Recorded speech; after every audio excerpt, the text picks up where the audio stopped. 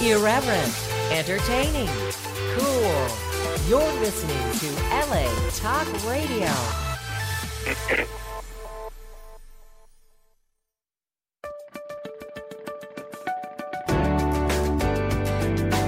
You're listening to All Things Therapy with Lisa Tahir, only on LA Talk Radio.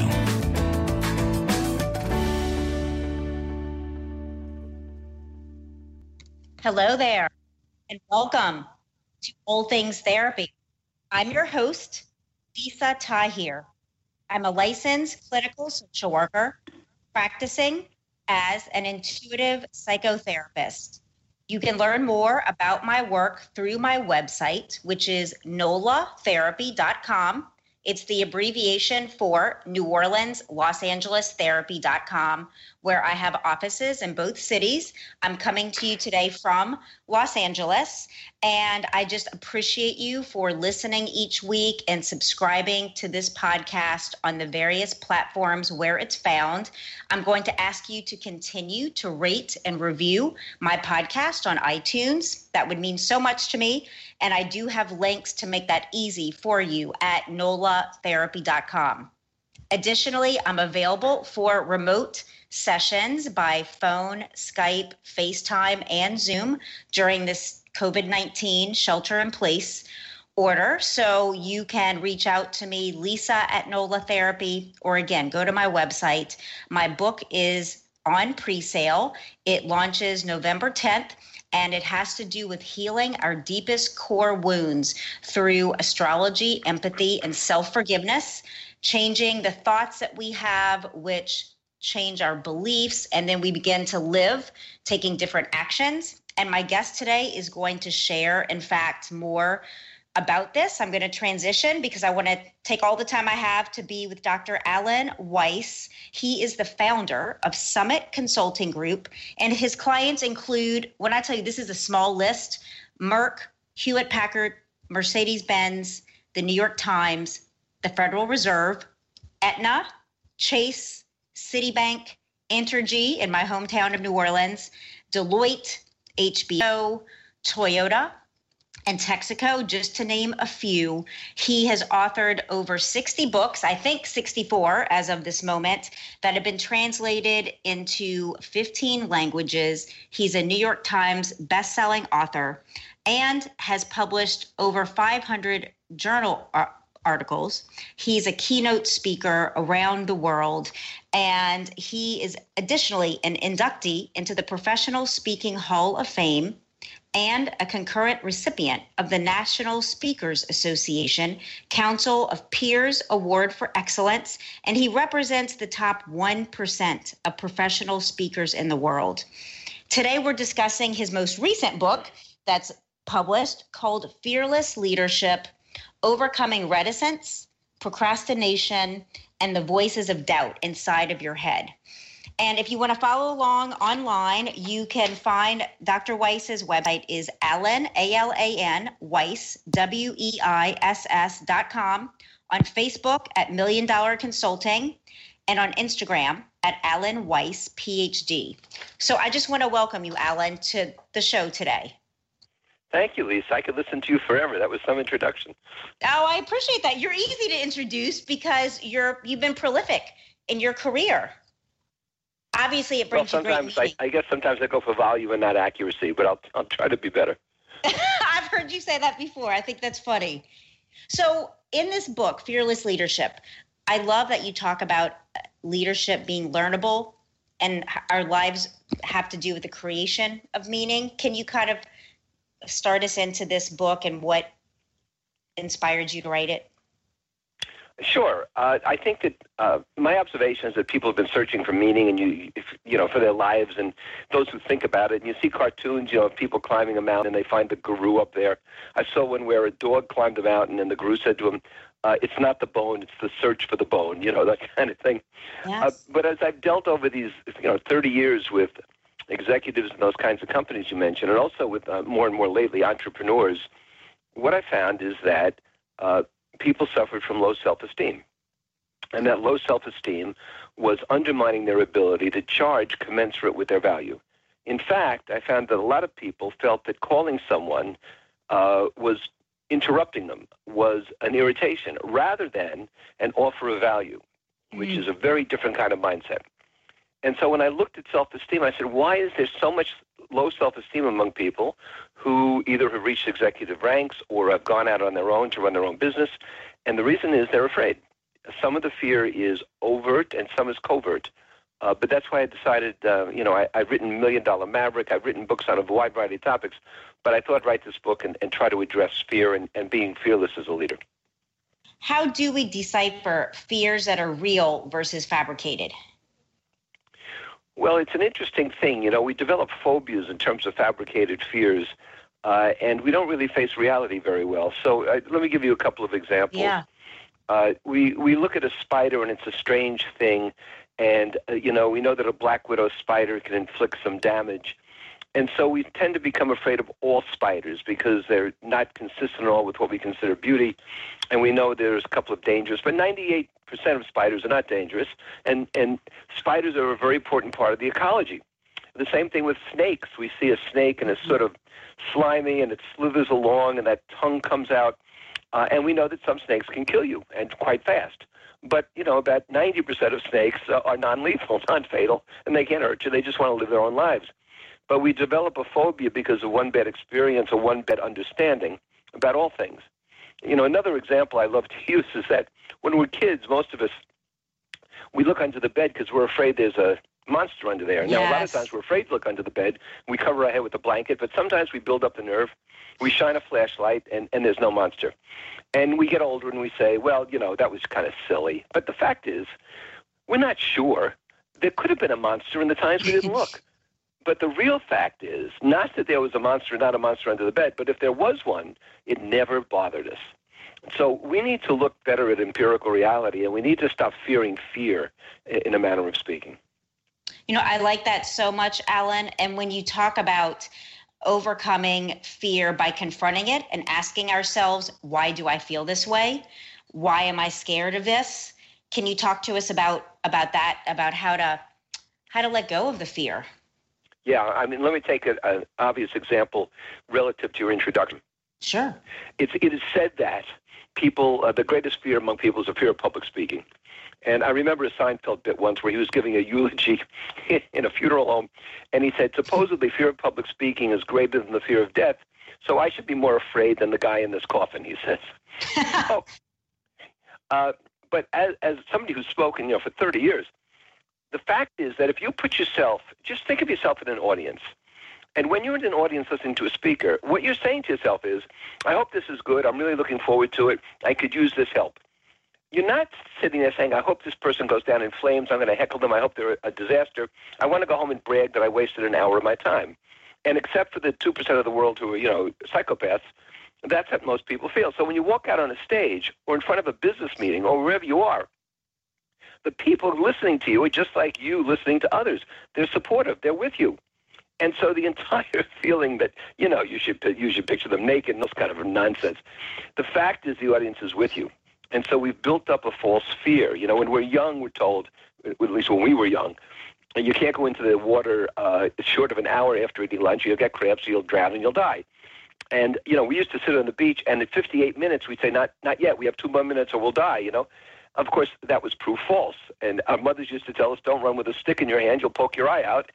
Nobody I ever knew poked their eye out running with a stick. So, we develop this baggage that we carry around. It's loaded into us. It's sometimes, hardwired into us.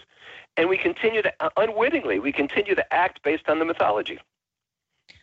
Without testing those boundaries. And it's so true what you're saying, Alan, about public speaking. I chose to begin participating in Toastmasters International about a year ago here in Los Angeles.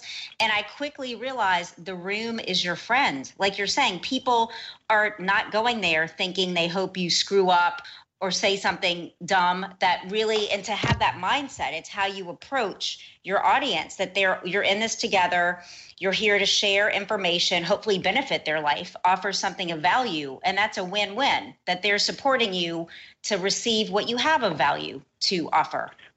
Well, one of the greatest, I agree with you completely, and one of the greatest problems I found when I was writing this book with people is that one of the reasons for this fear is a fear of rejection. a fear of being caught in an error. And that's because we put our ego out there in the bow of the ship, and the ego is hit with waves and wind and battered and battered. Our ego should be down in the cargo hold and well protected. And so people are very, very fearful of being wrong. And, perfection is the enemy of excellence. So people have to understand, no one's ever had a perfect plane ride or a perfect meal or a perfect car. There are always deficiencies. There are always problems. We just don't notice them or we live with them. The same thing in terms of what we do. So we shouldn't fear lack of perfection, and we shouldn't fear someone critiquing us. In fact, I tell people, as a coach and counselor, never listen to unsolicited feedback. Only listen to feedback from people whom you respect and you ask for it. If you listen to unsolicited feedback, that feedback's for the sender. It's not for you. Actually, that's really important. That was a great reminder for me that we can selectively screen out the feedback we don't want to receive and choose to receive it from respected colleagues and individuals that we want to learn from. I thought that was a great reminder. And it caused me to kind of go into, you talk about the guy on your shoulder, kind of our voices, our inner self-talk, and how important it is to strengthen positive inner self-talk. Can you share that with us? Sure. I mean, there's a guy on our shoulder, metaphorically speaking. And Right. It's a guy. I'm not trying to be sexist here. And the guy whispers in our ear, you're not good enough, you can't do this, you're an imposter. Your father said you'd never amount to anything, your mother said you weren't as good as your sister, and so forth and so on. And what we have to do to stop listening to this guy is to flick him off our shoulder, and he bounces off the wall, and you step on him till he bleeds. Yes. And conversely, you can try to convert this guy in your shoulder to somebody who whispers in your ear and says, you can do it, you're a hero, everybody's with you. And the difference is how you talk about things. And self-talk, I think, is very, very important. There are some people who debunk this, the latest sort of things about positive psychology over the last decade, but I'm for it.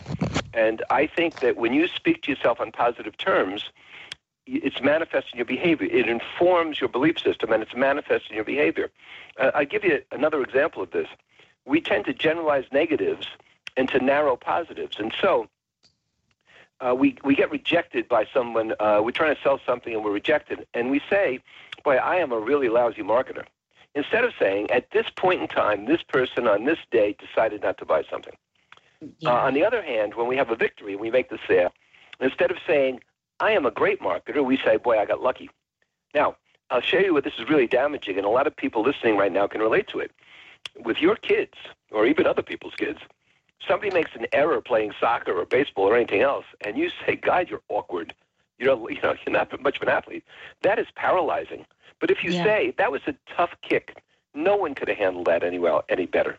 That's different. You've isolated it. Similarly, when a kid brings home a high mark on a report card or a test, you don't say, well, it's good but not as good as your brother, or you don't say, well, you got lucky. You say, you're turning into a real scholar. So we have to isolate negatives. We have to expand positives. And that's part of the self-talk that will manifest itself in our behaviors, which will become, therefore, much more positive. Yes, I'm reflecting back to in your book, reading those sections, and it was resonating. Like when I grew up, my dad is an immigrant from Pakistan, became a doctor, lots of pressure to excel and do well. And so some of the statements you write in your book, like, well, your cousin is on the honor roll. And it was like, oh my gosh, like seeing my life flash before me in a sense of like I could never do well enough. And now him and I have had the conversations. He thought he was helping me. And I think a lot of parents think they're being helpful by these comparisons versus, like you're saying, to be an encouraging coach that can also hold you accountable, but in a way that causes you to want to believe in yourself and excel instead of collapsing into feeling not good enough. That's right. And it's manifest not just with parents and family, but in business. So most people, the overwhelming number of people who leave a company, who voluntarily leave a company, aren't leaving the organization. They're leaving a boss. And in fact, when I coach people, it's very simple. When I consult with organizations, I find the patterns of who they're leaving, and it's easier to remedy that. But they leave a boss because most of these bosses whom they leave, you can never be good enough. It's just what you were saying before. You can never win enough or be good enough. I remember talking to a sales guy who set a company record one year, one of my clients. And I said to him, it was just after Christmas, I said to him, you got a huge bonus, but you seem absolutely morose. You're unhappy. He says, well, in another week, it's January 1, and I'm a bum again. And I said, my God, you just can't win enough, can you? It's terrible. You know, Alan, what you're saying, I had made a note where you speak in your book about taking appropriate action based on rational beliefs. And it was a real resonance again, where employees want they want autonomy, agency, recognition, and freedom to take action versus just more money. It's the intrinsic rewards that I think help people to feel valued. Can you speak to us in business about what you found in that area when you work with companies? Yeah, you have to go back to Fred Hertzberg, who is, from the 50s, a great, psychologist and consultant. But he pointed out the hygiene factor, which is that the presence of money does not motivate, but the absence of money is a demotivator. And the fact today is that if you give an unhappy employee more money, you have a wealthier, unhappy employee. Mm-hmm. And so it's a real trick to be able to manage and lead people so that they have agency, they have autonomy. You reward them appropriately with recognition, not necessarily with dollars. This is what people crave. One of my newspaper clients had a great technique where the editors would put up the articles that were printed yesterday in the paper with red marks on them. And the red marks weren't editor critiques, they were congratulations. It would say great lead paragraph or fabulous interview. And this was for everybody to see. And everybody therefore wanted to be up on that board, and so they would do their best work. So it's this ability, which will be very difficult now, by the way, Lisa, because what we're seeing post-crisis, and we are emerging here, what we're seeing post-crisis is hybrid organizations with W-2 employees full-time, 1099 employees part-time, people working at home, people working in the office, people alternating between the two, consultants, contractors, subcontractors. It's a very different kind of workforce in these hybrid companies to lead and to keep motivated. So I think we're going to see a lot of coaching and a lot of people helping out, because this is unprecedented for leaders, this kind of organization. That's so interesting. How did you find yourself? I remember your story where you were fired once as a younger man and talked to your wife, I think it's Maria, about starting your own business. How did you find yourself at this level of coaching huge corporations? And what awoken or sparked within you, Alan, to do this? When I was fired, I decided, you either get distraught or you get angry, and I got really angry.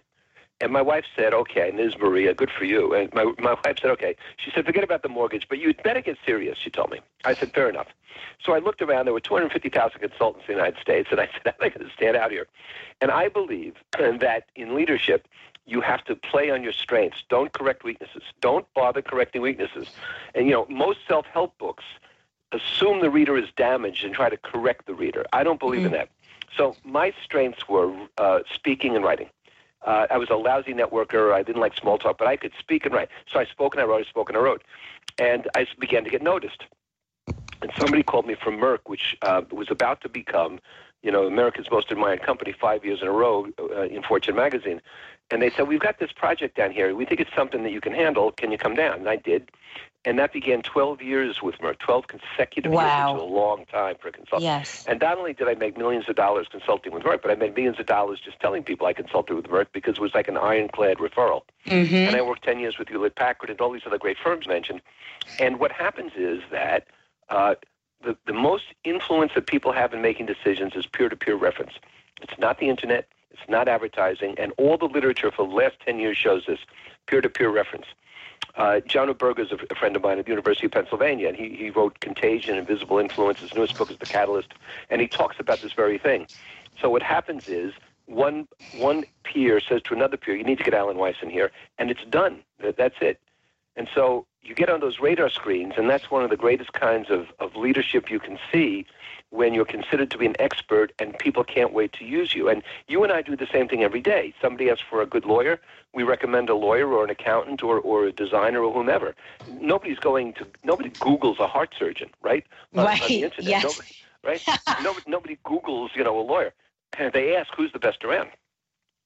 I love that. What you're saying, too, I'm thinking of the ego resilience and being able to snap back quickly. And that has been for me a life lesson in the last 3.5 years of me writing my first book, and the rejections that I got from publishers. At first, I took it personally, and then I developed ego resilience around, okay, I'm one step closer to yes. With every no, I'm closer to a yes.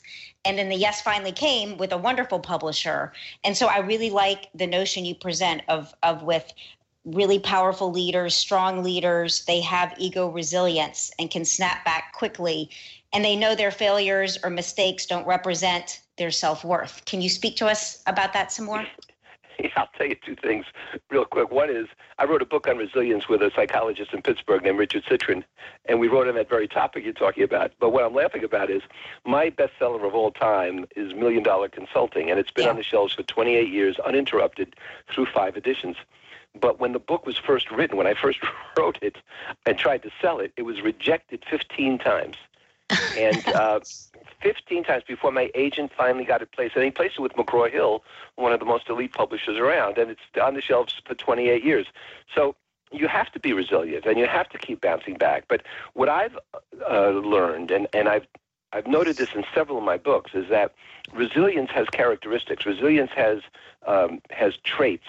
And so you need things like the ability to ignore unsolicited feedback, which I talked about before. Mm-hmm. You need language skills so that you can master any situation through the use of nuance and metaphors and examples. If you can master language, you can master any room. You need to be able to understand the other person's self-interest. So you can influence them and it becomes a win-win situation. You need critical thinking skills.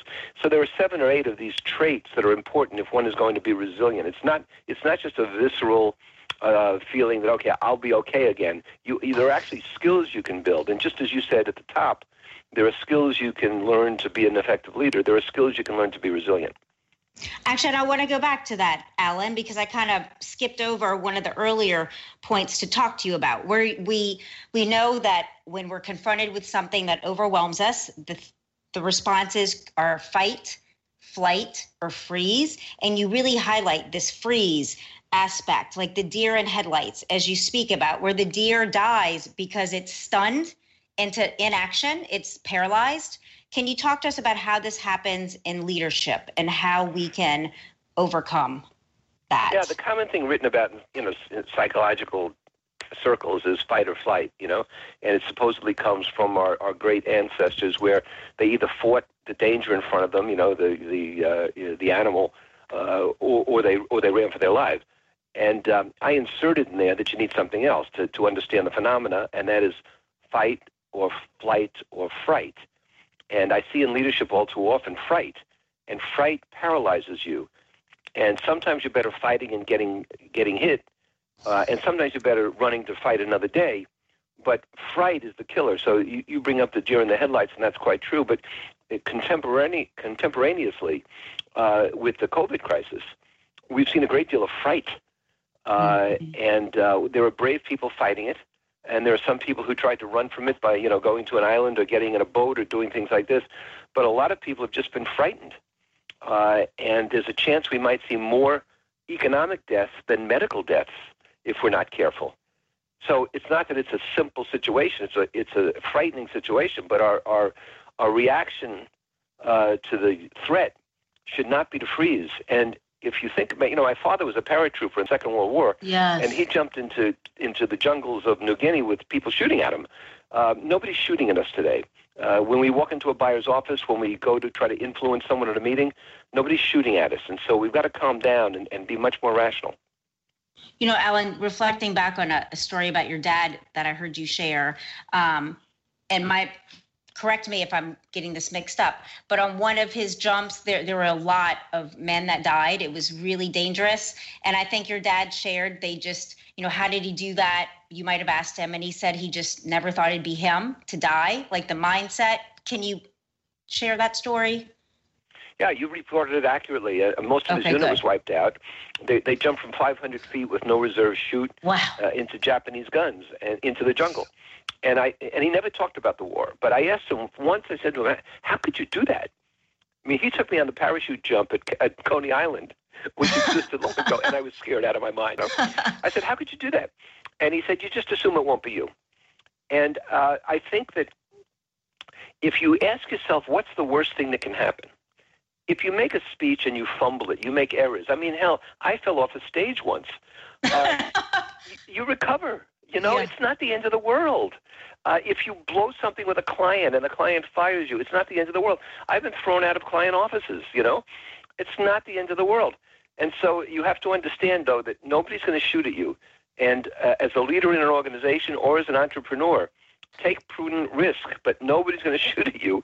And so stop acting as though there's some great threat out there. The only threat is to your ego. And that's why I advocate tucking your ego away. That is the most replenishable thing on your body. And yet it gets bruised too easily because we allow it to be bruised.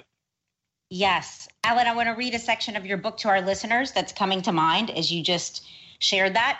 So here in Fearless Leadership, Alan says, fearless leadership is about overcoming your fears and insecurities in your life, your relationships, and your career. It is about moving boldly and quickly. It entails the drive for success and the resilience to bounce back. It's about prudent risk in a volatile world. But basically, it's about you. The question I ask every coaching client at the moment is, are you having fun, enjoying life? And the question I ask every coaching client about the future is, who do you want to be? That really struck me. Can you talk to us about that? Yeah. When I ask people who they want to be, they invariably tell me what they want to be doing. And that's not the question. That's not the answer to that question. They have to think about who they want to be. And this goes back to one of your first questions to me here today, and that is we have to create meaning, not search for it. And you can only create meaning if you're thinking about who you want to become, because we are in a movie. We're not in a snapshot. People assume that the world they see is the world tomorrow, and they're learning now that that's very wrong. They assume that who they are today is who they'll be tomorrow, but this is a movie. And my next book is going to be on legacy. And if you think about legacy, every day we write a chapter in a book. We write a page in a book, a chapter in a book. But some people write the same page every day. It's like Groundhog Day. Nothing ever changes. Some people have the page written for them by outside forces. And so we're responsible for writing a new page every day in our book and growing and experiencing. And that's the way that we can create meaning. And I'll tell you something, Lisa. The only way you can coast that I've ever seen is downhill. You can't coast on a plateau. You'll stop. You can coast going downhill, and you cannot coast uphill. And so we have to climb. And we have to climb and climb, climb. That's the journey. And as we climb, we learn and we grow, and then we can create meaning for ourselves. And once we create meaning, we're all set. One more thing. There's this old adage that, you ask one person who's laying bricks what they're doing, and the person says, I'm laying bricks. The next person says, I'm building a cathedral. And the point is supposed to be the second person has a career, not a job. Well, my real response to that is what you're doing is you're bringing people closer to God. That's a calling. And what we need is a calling, and that's meaning in life. I love that. Alan, I'm going to take a quick break, and I'm going to come back and talk to you about that because I just jotted down a thought. For you as my listener, if you enjoy audiobooks as much as I do, Audible is offering you a free month subscription to try them out, and then it's $15.95 a month. Take advantage of the opportunity by going to audibletrial.com/allthingstherapy. That's all one word. audibletrial.com/allthingstherapy to try out Audible for a month. Okay, Alan, I want to interview you on your book about legacy because that's another note I jotted down. I jotted down so many things last night. I believe that we leave a legacy at the end of every conversation when we leave a room. And it seems like your work, it's really about creating, like what we do create our meaning versus searching for it, have it given to us from someone outside of ourselves. So I really love where you're going with this book and just legacy. Oh, I appreciate that. And I'm looking into agents and publishers right now for the book. I think it's going to be, very well received. And what I found is that when people try to sell a business, the people who are not very good at selling their business try to create value in the business the day before they want to sell it, right? So they try to create the legacy of the business, the valuation of the business, much too late. It has to begin now or yesterday. And the same thing with your life. Your legacy isn't left when you pass away. You create legacy every day, just as you said. And so the point is to understand that and to be cognizant of it and to contribute to it consciously. And that's the way that you create meaning, and that's the way that you grow. So legacy has to be, I think, redefined. And we have to use the right metrics. You know, I have a phrase I use, TIAABB, which means there is always a bigger boat. And no matter how big a boat you try to get, you know, there's this competition around the world among these gazillionaires. Somebody's always going to build a bigger boat. So the point is not to have the biggest boat. That's the wrong metric. The point is to have a boat that makes you happy. And once you do that, once you're comfortable in your own skin and you're happy, then you can really contribute. But as long as you're trying to compete, it's not going to work. You know, your work is really expanding my mind as a private practitioner versus companies and corporations. How does a company develop legacy? Like your vision is just, wow, it's expanded my mind like in a new way. So I'm curious about that. Legacy for a business versus an individual. Well, companies have to have a vision.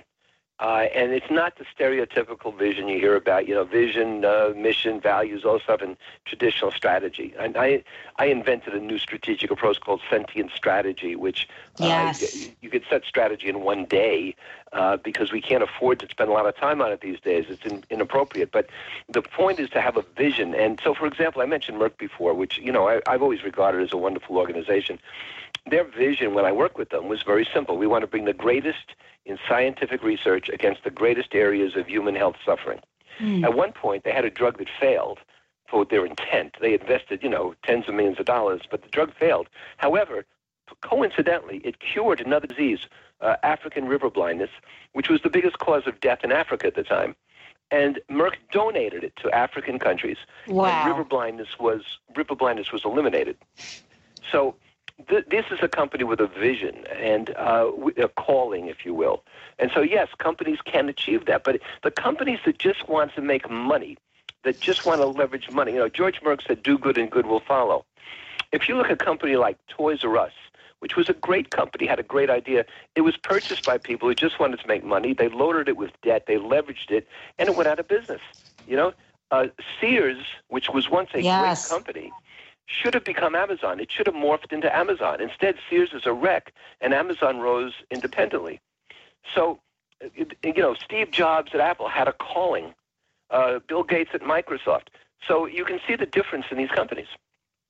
Well, tell me this, Alan, what you're speaking to right now, does it have to do with where you write about the best-led companies versus the worst-led companies and those attributes of the different leadership styles? Absolutely. I mean, the best leaders are leaders who can work very well in ambiguity, which, of course, today is more important than ever.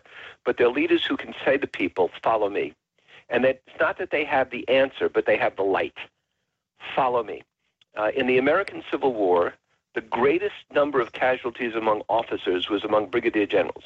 And the reason was a brigadier general led a brigade, 1,000 or so people. And in that day and age, you marched across a meadow into enemy guns. It was sort of 17th century maneuvers versus 20th century weapons. And it was horrible. And so these 1,000 or so men, to march across that meadow, they looked to their leader, and the brigadier general got on a horse. And he said, follow me. And he got on the horse, and he went across the meadow. Now, he was an easy target up on the horse, and that's why they had the highest rate of casualties. If the general was killed, other people said, for the general, and on they went. Today, generals are in the rear. Nobody leading the charge. And so leaders can't say, go ahead, I'll get there in a few minutes. You have to say, follow me. And leaders have to be honest, and they have to be transparent, and they have to be consistent. Most surveys of leadership show that people most admire consistency. You know, just don't keep changing every 2 days. So give me someone I know what to expect from. And leaders know how to do those things you mentioned earlier. They know how to provide for recognition and autonomy and so forth. And one other thing that's more important than anything is innovation. Because if you're going to climb, if you don't want to coast, you're going to climb, you have to innovate. You know, I heard you share that story on an interview about the brigadier generals, and I actually had to rewind it to listen twice, because the first time I was like, what, who, you know, getting on a horse, obviously you're going to be shot down, and it didn't make sense at first. And then I got the point that they so motivated and inspired the people to follow and keep moving, knowing that they're going to die. Like, wow. And if you look at the converse, if you look at what happened at Wells Fargo, and you look at what happened at Volkswagen, and you look at what happened at Enron, those leaders set the wrong example, and people followed them in the wrong direction. And that's how important good leadership is, and it's how important it is to respect the fact that people have goals, and they have values, and they have the integrity to be out in front with the right message. Yes. And that causes me to think about another time I heard you speaking, talking about how your intent is to improve people's lives and their businesses, and to be honest, to confront on the false beliefs and myths so that people can grow into who they want to be. I'm curious, what is next for you, Ellen? Writing all these books, another one coming out. What's on your frontier? Well, I've just launched a special coaching program for a short duration just to help entrepreneurs who are stuck in this current economic crisis. And so I've engaged heavily in that for 90 days. And any one day I'm talking to people in New Zealand and in Norway and in Japan and you name it. So I'm very engaged in that. I'm the president of the ballet here in Providence. And I'm oriented toward helping it survive because the arts are just suffering so badly right now. So I'm trying to lead them into a new age with a different kind of program and a different approach to the arts. I'm very engaged with our family, with our grandchildren, our two kids, and trying to show the right road for them as well. I kid people that once you have kids, it never gets better. It's always something. I think my dad has said that too, Alan, to tell you the truth. Yeah, I mean, when a kid calls and your wife answers the phone and they said, "Let me speak to Dad," it's never good news. It's never good news. Yeah.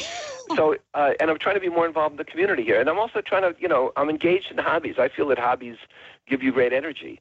And then they help you, retain your joy, your joie de vivre. There's I think it was Bertrand Russell said that men don't grow old because they stop playing games. Men don't stop playing games because they grow old. They grow old because they stop playing games. And so I believe we all have to stay active. I believe retirement is an ancient artifact. As you were just speaking, Alan, this question came to me, thinking that your books have also been used in academia at universities, including Temple University, UC Berkeley, the Wharton School of Business, and thinking of the COVID-19 crisis. And I work with a lot of high school and college students in my therapy practice.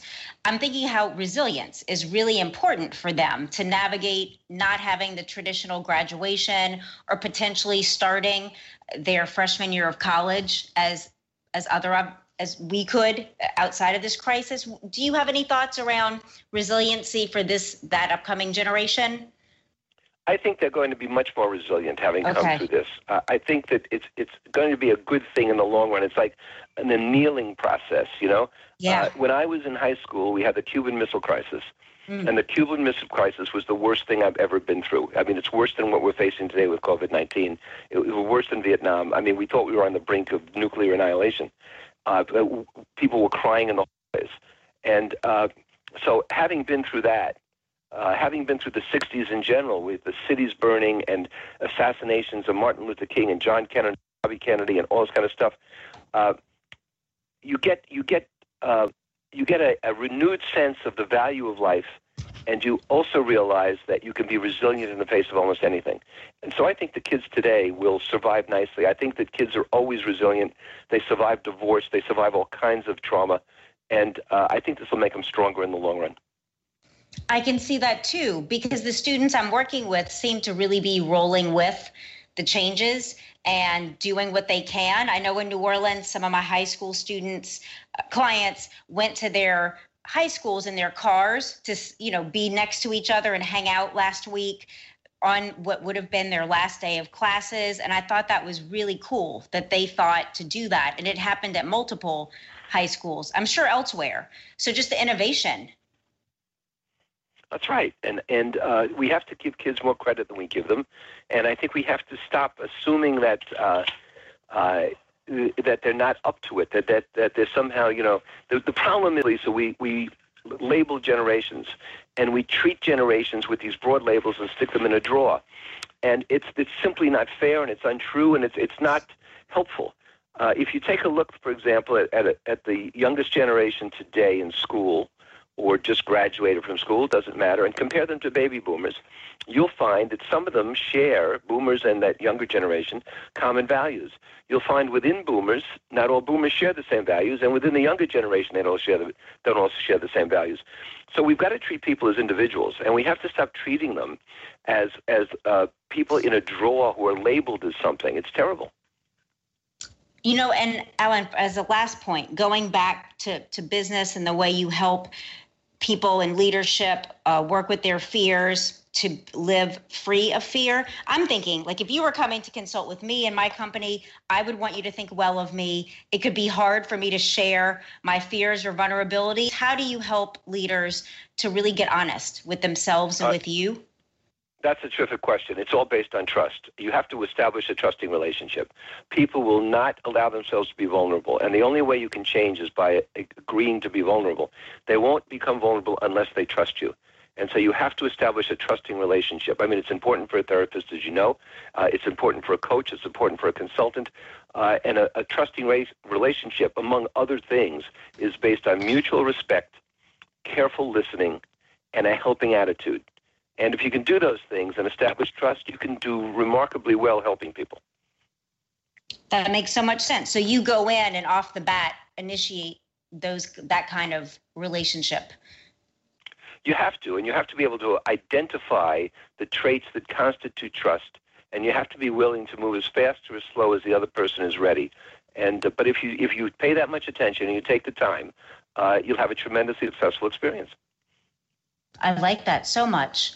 So I know your website is alanweiss.com, and your book is available. All of your books are available on Amazon, at so many places. Is there something else you'd like to leave our listeners, how they can reach out about even your coaching program right now for entrepreneurs?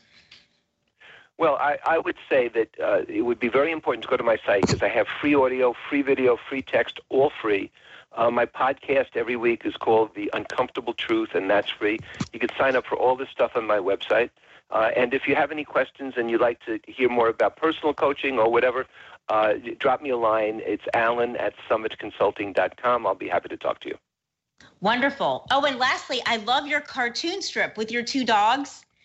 The Adventures of Koufax and Buddy Beagle, yeah. So cute. At first, I did some reading and digging. I was like, oh my gosh, that's so brilliant. Like, what a creative outlet for you to take your two doggies that passed away and immortalize them in the cartoon. I keep their spirit alive. That's exactly right.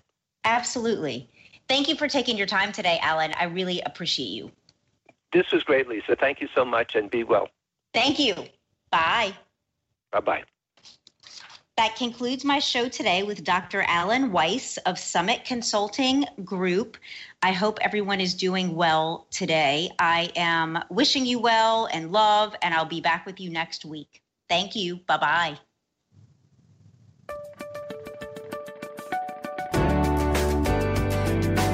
You're listening to All Things Therapy with Lisa Tahir, only on LA Talk Radio.